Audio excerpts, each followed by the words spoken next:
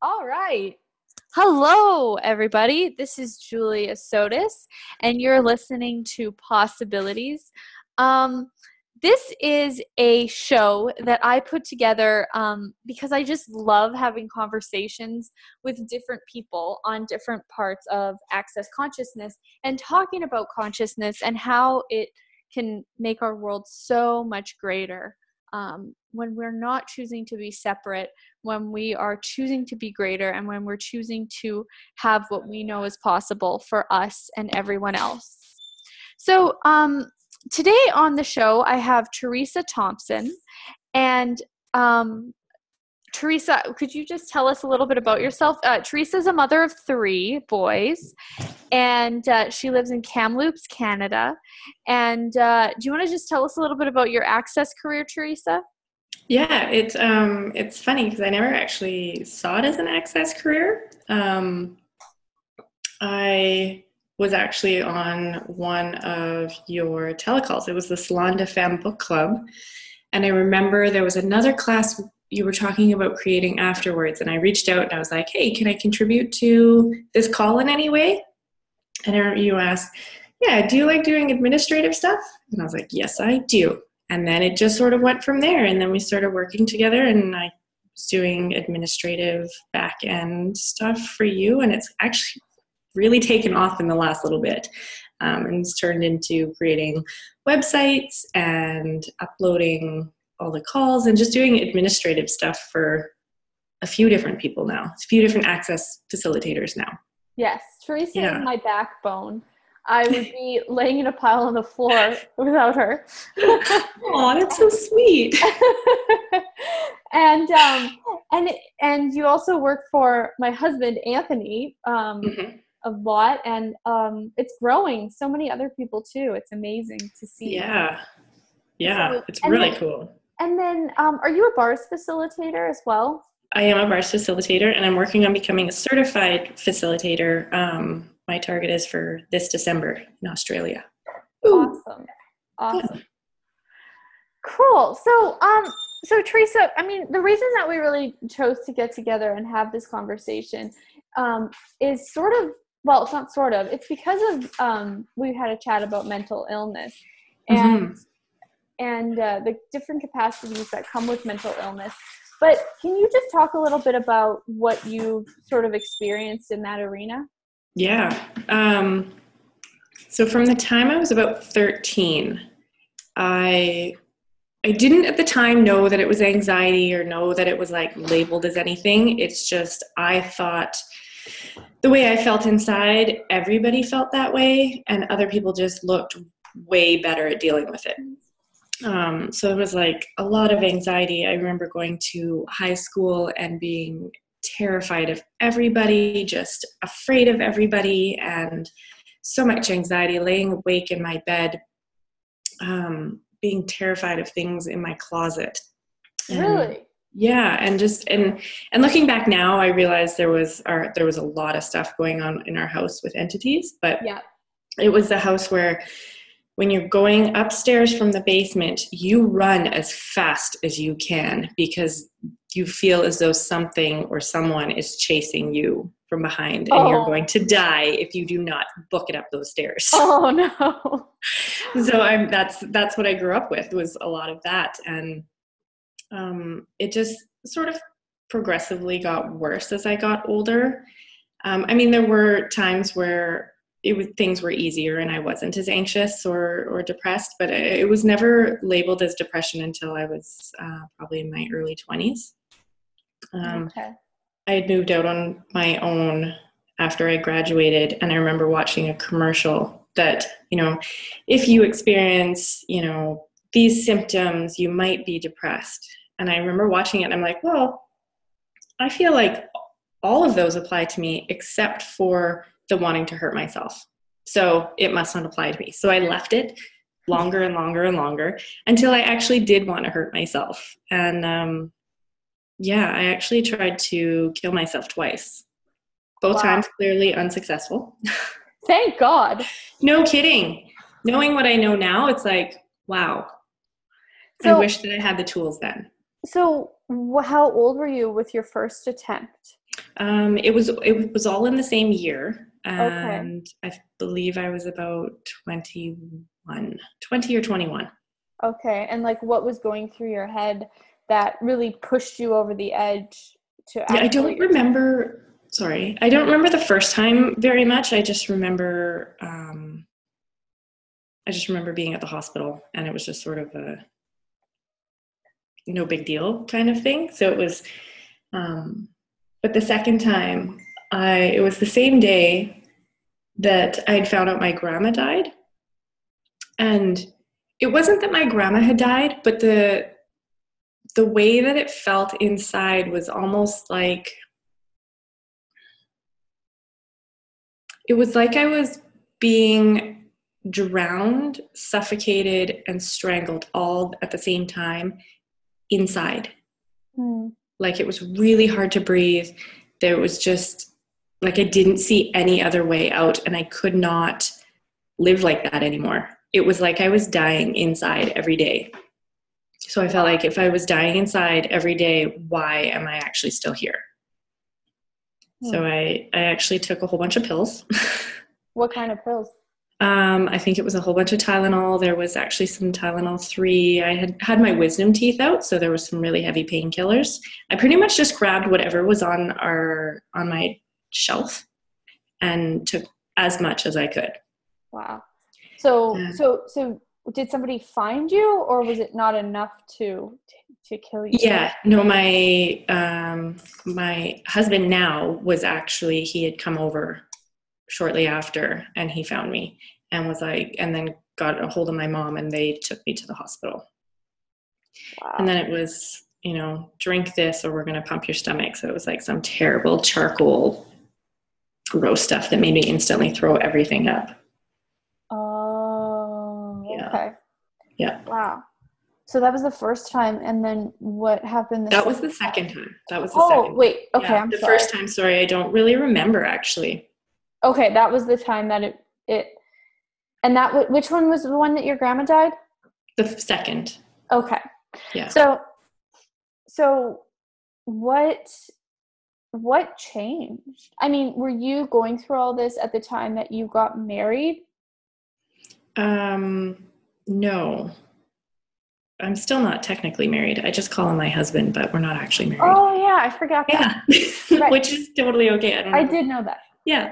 But no, I was um, what was happening then? I was working at a payday loan company and lived with my mom and just kind of trying to get through every day. Man, I can't imagine you working at a payday loan company. I know. It was actually a really cool job. It was, Really? yeah, if I, like the working with, and this probably contributes to a lot of things, but there was like people who would come in with schizophrenia, lots of mental disorders because we would do loans against disability, and there was a lot of mental disorder disability clients, and it was actually really cool. I really liked it. I like Wow. most of the people. Wow, that's really interesting. Yeah. So, okay, what, at what point, like, I mean, okay, so let's, instead of looking at marriage, let's look at your first son, Amron. Hmm. He's how old? 10? He's 10. Yeah. Okay, so Amron's 10. So, did you struggle with this still after you had Amron, or was it something that, how did having kids and this sort of intersect?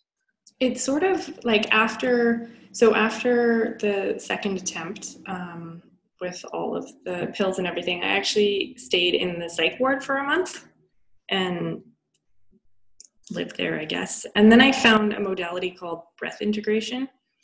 And Okay. it was just enough for me to change the things I wanted to change at that point and get off of the antidepressants and feel mostly happy. Cool.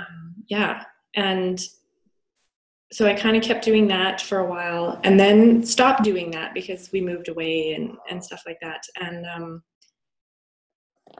never really went back to feeling like I wanted to kill myself, but just not happy. And then when I was pregnant with our first, I swear it was like postpartum depression. Like it was like prenatal depression. Like I cried every day in the last trimester. It was awful. I hated being pregnant. It was like I was depressed all over again. I had the same thoughts about hurting myself, everything like that. And I was so afraid to go to the doctor because I didn't want them to just instantly put me back on medication. So I just toughed it out, sucked it up, figured once I had the baby, everything would change. And it did. After I had Amron, I was happy. There was no depression. I did not experience postpartum depression with him at all. And things were much easier. It was when he started getting a bit older, and there's the terrible twos, and I started noticing him and I would butt heads and we would fight a lot, even when he was at 2. And then we had and it was continued on like that. It was just lots of kind of arguments between us. And at that time, so after you had Amron, you weren't necessarily happy, but you weren't in a depression. Yeah, exactly. Okay. Yeah. Yeah. And then I got pregnant with our second son, like 3 years later. Okay. And after I had our second son, it was kind of like I started to realize that I wasn't the parent that I wanted to be. Like it had to be more fun than this, because it was torture every day. And after having our second son, I had postpartum depression. I'm self-diagnosing myself, but knowing what I know now as a doula, I look back and I'm no, we forgot to tell everybody about your super, super important other career that has so much to pertain to this story. Everyone, Teresa is also a doula. I wear many hats. She really does. And can you just give people a little bit of a synopsis about what you do as a doula? So I support pregnant women, or families, really, the whole family, the mom, the dad, the 2 moms, the 2 dads, however it looks, during pregnancy and labor and birth, and then after baby is born. So just the biggest thing is supporting them during the labor and during birth with different comfort measures and things like that. Wow. Yeah. That's amazing. And she's really good at it, and she absolutely loves doing it. I don't think that everybody's cut out for being a mom, and I don't think that everybody's cut out for being a doula. And I've seen you be a mom. I haven't seen you deliver a baby, but I think you're just such an amazing mom. When I look at you, I'm like, oh gosh, she has so much allowance. She has so much space. I think it's just awesome. So, thank you. Yeah. I remember I saw you, you were at a class with me in San Francisco, and you brought your oldest, Amron. And the way that you talked to him, you were sitting out in the hallway and you were so patient with him and you were so kind to him and you were so present in his world. And even when you yelled at him, like it didn't have this great force to it. Like it was just really cool. And you really showed me a different way of being with my kids. So thank you. That's super cool to hear. Yeah. I've always thought that about you. Okay, so let's get back on track here.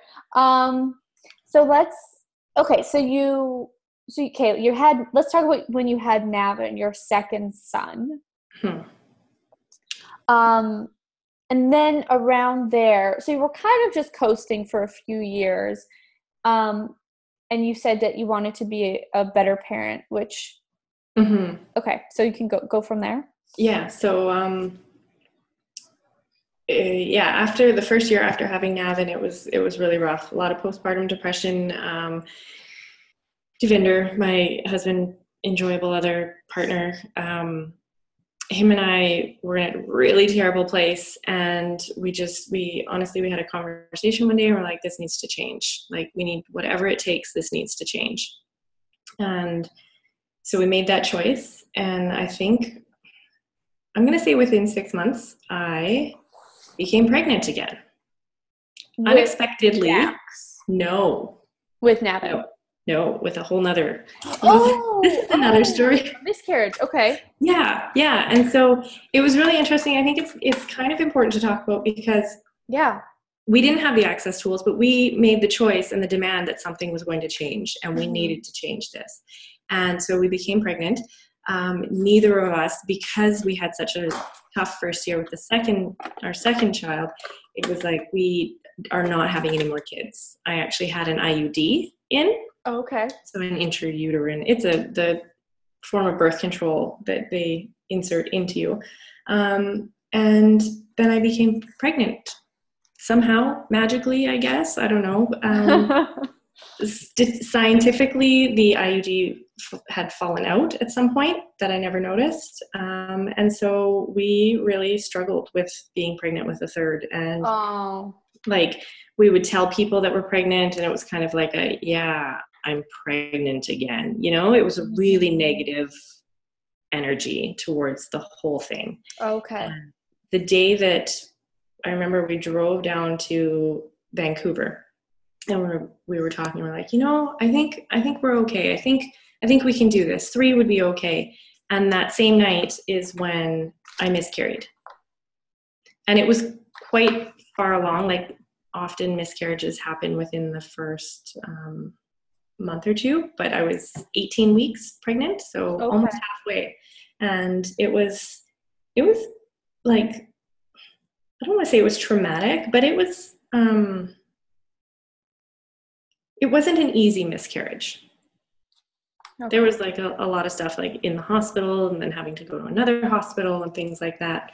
But what came from it, and I'm so grateful that we could acknowledge it, is that it brought Devinder and I closer together, like closer than ever before. Right. And to be able to see that and acknowledge that that was the change that we were asking for, it made the whole loss and the whole process so much easier.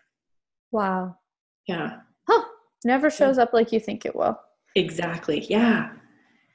And then from, a couple of years after, that's when we got pregnant with our third. But from the time of the miscarriage, before we got pregnant with our third, is when I was introduced to Access Consciousness. Okay. And that, yeah. So how did that change things? Like, what tools did you look at? What stuff were you listening to that went, wow? It actually started with, so a friend of mine had her bars run, and she was introduced to Access, and she started sharing things with me. And the first thing was actually Shannon O'Hara's Talk to the Entities. It was like, I can't remember what call it was. It was one of her free, like hour-long calls, and all it took was her mentioning that a telltale sign if entities are around you is all of a sudden you'll feel anxious. And I was like, oh my God. Wow. That is everything right there.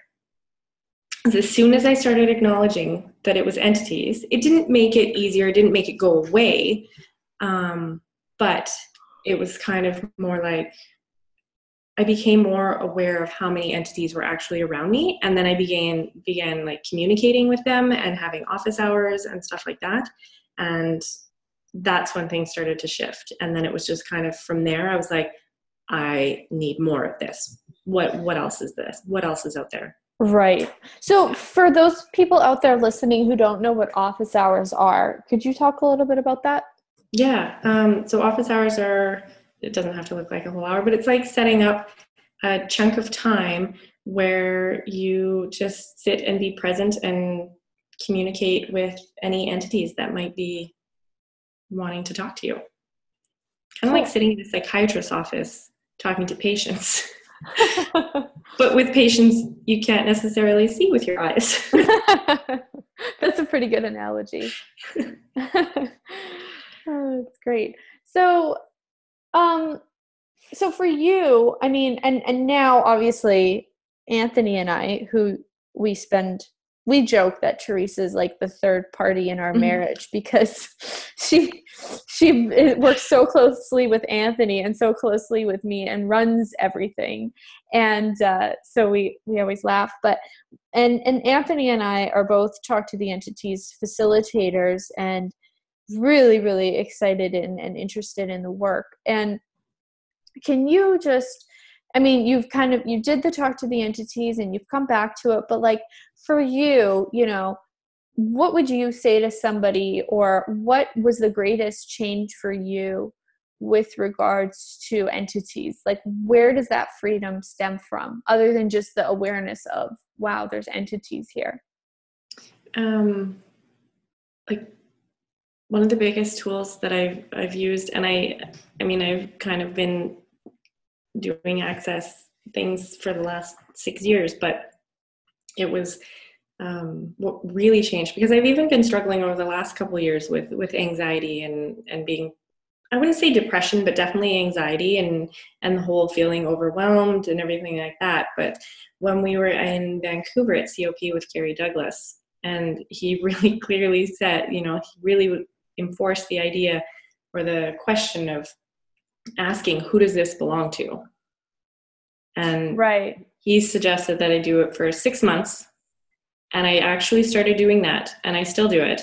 And that has really changed everything, because just asking who does it belong to, I get the awareness that it could be entities, it could be someone down the street, it could be someone else, but that it's never mine. It's not actually mine. So now I'm feeling anxious and sometimes depressed, it's not mine. And I didn't really get that until, like 6 months ago? Yeah. Yeah. You're a sponge of the universe. That's right. Yeah. Wow. So who does it belong to? So nothing is yours. Because anxiety is something that I've had so much of. I've had, you know, I mean, Talk to the Entities really just says that, like, people who have anxiety, schizophrenia, I mean, and those are two different sides of the spectrum, but any kind of mental illness, anything that we would consider an illness in this reality, is just a form of entity capacity. Yeah. And so, like, everything that you went through was this capacity that you didn't know how to deal with. And I mean, when I was 15, I had no issue with mental illness, and right until my uncle died when I was 15. And my uncle was more like of an uncle / dad figure, because him and my dad, we lived on a farm, and my dad is very much a man who, he's very brilliant, he's very smart, he does not like to be around other people because they drive him crazy, and God love him for it, I don't blame him. And he was really, really happy as a farmer. That was all he ever wanted to do. As a little boy, he would plow his basement with his little toy tractor over and over again every day, and he just begged his dad to take him out from a young age. And so him and his brother, my dad was the youngest of 5, and my uncle was the oldest of 5, and there were 17 years between them. So they had this really amazing working relationship where my uncle was kind of the older generation, and my dad was kind of the younger generation, and they were best friends, and it was just the two of them farming together. And one day my uncle went to Cuba, and he just drowned in the ocean. He just drowned. And it was like, well, I mean, it was just bizarre, and nobody really knew how or why. He was just walking out into the waves by himself, and my cousin came back, and she found him kind of purple and floating, and there were people crowded around him. Wow. So it was just a really kind of a bizarre, mysterious death, and I was 15 at the time, and that was when my first bout of depression hit. And even as I'm having this conversation, I haven't really talked about it or looked at it since I've had the Talk to the Entities tools in this way. But it's like my dad was super depressed. He lost his best friend. My dad was super aware of entities. He was aware of his brother. You know, his brother clearly to me made the choice to die. You know, we all choose to die. None of us die by accident. And to me, it was very clear that, you know, that was his choice. And the whole family, both parties, everybody got massive life insurance policies. That was actually the beginning of their financial freedom. Wow. And my parents have had a lot of freedom in that area. So I can see my uncle's kindness in the choice to die, and then also his deep regret. I think he was shocked by how much my dad mourned him. I don't think that he realized that before. And I think he really, really missed my dad and couldn't get through to him because my dad didn't have the tools of talk to the entities, and, you know, he's curious, but he's not fully willing to claim and own the huge capacity that he has. And so I started to just go crazy. I mean, I had the same thing as you, or I don't know how similar, but the same energy of like, I'm trapped and I'm being suffocated and I'm being like, I can't breathe, not necessarily drown, but like my lungs are caving in on me and I can't live any longer. I have to kill myself if this continues. And I never attempted suicide, but I was like, I have to kill myself if this goes on for much longer. So, but it's like the entities for me are just, it's all mental illness almost is caused by entities and awareness of entities or other beings. So yeah, I just wanted to, sorry, something agrees with me. Yeah. But yeah, so Teresa, what other tools of access, and like what else have you used to just have more ease in this area? Bars, for sure. Okay. Yeah. Sorry, something's binging on my computer. Yeah, definitely bars. I've really noticed if I'm starting to feel, you know, anxious or just like my head just feels crunchy, like nothing's running smooth, and I lay down and have my bars run, and after a bar session, it's just like taking a deep breath and being like, oh, okay, let's look at this a different way, whatever it is that wasn't working. Right. Yeah. So how often do you get your bars run? At least once a week. Okay. What hasn't always been once a week. And since working with you and Anthony, I definitely would like to have my bars run every 3 days, but sometimes that's not always doable. But yeah, I would say at least once a week. Cool. Awesome. So we're coming to an end here pretty soon, but I would love to hear a little bit more about, you know, how things have changed for you and kind of what you know is possible with for yourself, for the world, what kind of future you'd like to create, and what you know. That brings tears to my eyes a little bit. Cool. Yeah, I don't know how to put it into words, but it's like I know how awful it is to like how awful it is to deal with anxiety and depression and feel like you're the only one and nobody else knows what you're going through. Yeah. And that's a huge thing. Like I felt alone for my entire life. I never talked to anybody about it ever until I started talking to people with access consciousness who also knew what it was like to go through that and to use the tools and to shift it. And I guess one of my targets is, and I'm not sure how to institute it yet, but it will get there, is to let kids and teenagers know that, if they're feeling like this, it's not a normal way to feel. It's not okay that you feel like this. Like there's a way to change it. Right. There's a way to change it, and that they're not alone. And if they want to change it, then there's tools and ways to change it. Right. That's awesome. It does feel like the most unchangeable thing on the planet.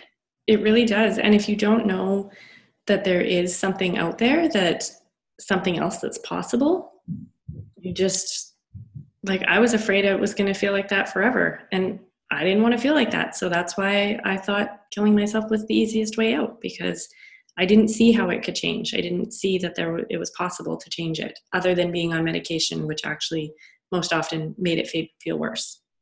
Yep. Yeah. What was medication like for you? I've never done medication. I, luckily found access, or would snap out of it right before I would go on medication. But but what was that like for you? I was on a few different ones. One just made it worse. Really? And I think I started taking that one shortly before I took all the pills the second time. And it really just I don't want to say it made everything numb, but it's like it intensified the anxiety and took every ounce of joy out of my life. There was, like, what I had to hold on to with joy and happiness before was gone after starting to take that medication. Whoa. Yeah. And I'm not saying that is for everybody and every medication. But it was just sort of like being numb, but not numb like you didn't know what was going on, but numb like you had no feelings, no joy, no happiness, but there was still the sadness and the anxiety. So I'm not really sure what the purpose of the medication was, because it didn't do what I think the doctors thought it was made for. Right. Yeah, exactly. Wow. Yeah. Yeah. And drugs and alcohol, I mean, there's so many entities who are on morphine or different kinds of, like, hospital drugs that die in the hospital on drugs. Like, when I used to think of entities dying on drugs, I would think about, like, stoner entities or people who died from crack. Yeah. Totally. But actually, the majority of the entities that die on drugs are actually in hospitals on different pharmaceutical drugs, legal drugs. Exactly. And I'm not sure why I brought that up, but I just to say that, like, drugs really don't work to create more consciousness. They really numb things out and stop consciousness. And the only way to change things is through actually just getting aware, like you did. So yeah, when I was 15, I started smoking a lot of pot, and I eventually just, like, quit altogether, because all it ever did was make me way more anxious than I already was, and really tired. Like, all I ever wanted to do was curl up in a ball and go to sleep and not be near anyone. So, weed was actually introduced to Gary said this in a class, weed was actually introduced to the population, to slaves, so that the slaves would be complacent and wouldn't try to escape. Yeah, I can see that. Yeah. So, and that's how it got introduced to society, and then it just moved through. But it started with slaves. Wow. Slave owners giving it to the slaves.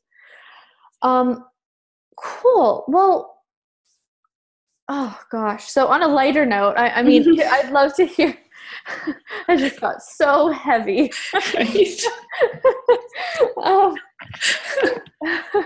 But it's true. It's what happens. It's what we create. It's like not choosing to be aware in these areas is such a violent disaster to our beings.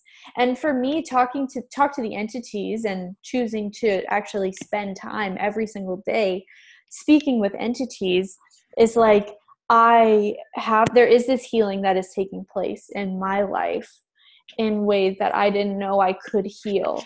And And I'm just so grateful for that. And it sounds like for you, and talking to entities has done the same.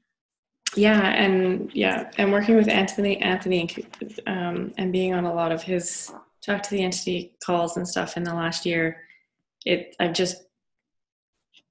just expanded my awareness and my allowance of them also. Oh, can you say more about that? I used to, I don't know, almost get mad that they were hanging around and just, go away. And I wouldn't want to communicate them. I did go through a period of time where it was like, I'm not, why even bother talking to them? Why even bother clearing them? Because they're just going to keep showing up more and more and more. So I just tried to ignore them, which didn't really work because they didn't really go anywhere. Right. But then once I started communicating with them and having allowance for the ones that didn't want to leave and still wanted to hang out, and just having allowance for them, everything just lightened up. And it's kind of like, just makes your life easier. Totally. Yeah. For me, I couldn't believe, well, I could, but I never really had considered how many entities are just hanging around me trying to make my life better and contribute to me. Right? Yeah. It's like there's actually entities out there that want to contribute to you. That's so weird. They don't all want to eat your face off in the Exorcist. Oh, that's so funny. Oh, awesome. Well, this brings us to the end. Thank you so much, Teresa, for just being so awesome all the time. Thanks for having me. Oh, thank you. And for being so vulnerable and open about everything that you've gone through, because, there could be somebody listening to this who still, hasn't used the tools of access and has been through all of this suffering and, with the demons and just the total sense of hopelessness. So, I used to be really embarrassed about talking about it, and I used to hide it from everyone. It was like a taboo topic. Me too. Yeah. But really, I mean, what a better way to share with people for them to know that they're not alone than to share what you went through. Absolutely.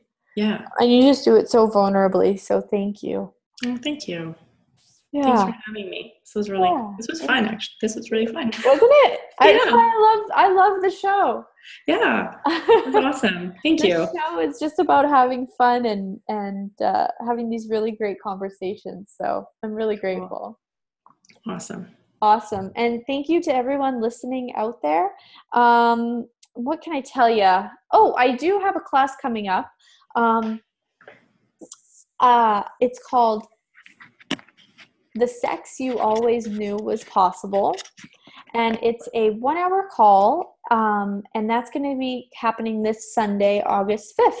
So you guys are invited to that. And if you would like more details, you can check that out at juliasotis.com. And Teresa, how do people find you if they want to do sessions with you, bars classes? How does that work? I'm actually currently in the process of setting up that, but right now you can find me on Facebook, just Teresa Thompson, or you can email me at teresat.access@gmail.com. Awesome. And that's Teresa without an H. Teresa. Yes. Awesome. Okay. Well, thank you so much, Teresa. Thank you. And how does it get better than this? Bye, everybody. Bye.